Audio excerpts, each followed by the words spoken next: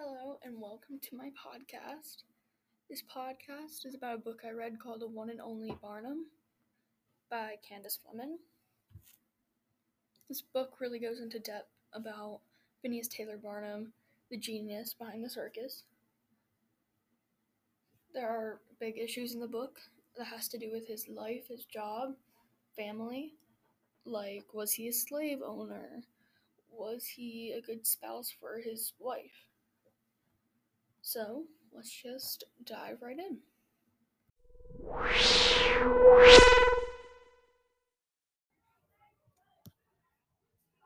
Before he became the great showman that we know and love today, there were some bumps in the road. Pretty major ones. Like his drinking problem, the way he treated his wife. When he got married to his wife, Charity Barnum, they did not have the best relationship with each other. If you ask me, that doesn't sound like a great foundation for marriage. He was always away for shows, which meant he was away from his wife and his 2 daughters. I can only imagine how hard that must have been for his family. Charity was not a fan of his drinking. He would sometimes prioritize alcohol over his family. Maybe drinking was a coping mechanism for all the shows, crowds, and stress.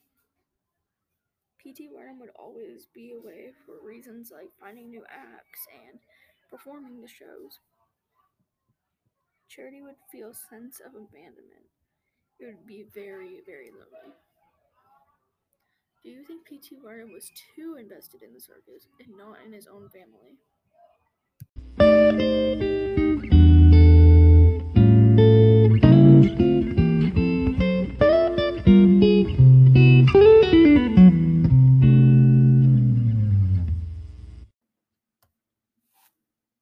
Phineas Taylor Barnum has been through many scandals.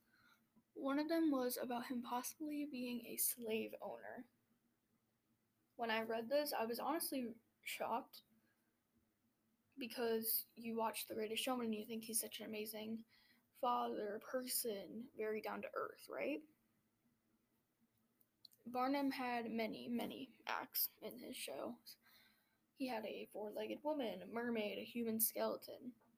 Anything out of the ordinary you can think of, he had. Those acts really sound insane to me, but that's not what we're really talking about. One of those crazy acts that he had was the world's oldest woman. A woman named Joyce Heath was 161 years old. She was a slave.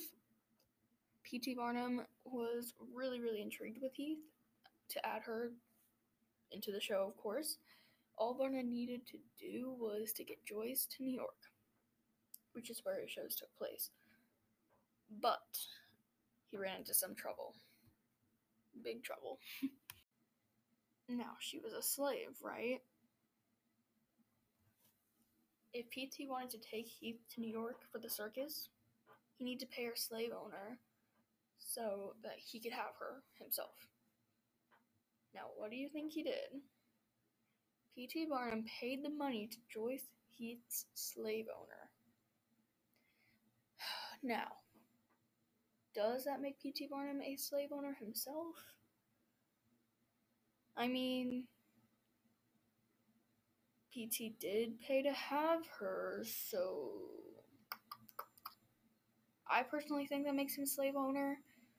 You can make that call after reading The One and Only Barnum, which I totally recommend. Thank you for listening to our podcast. Until next time.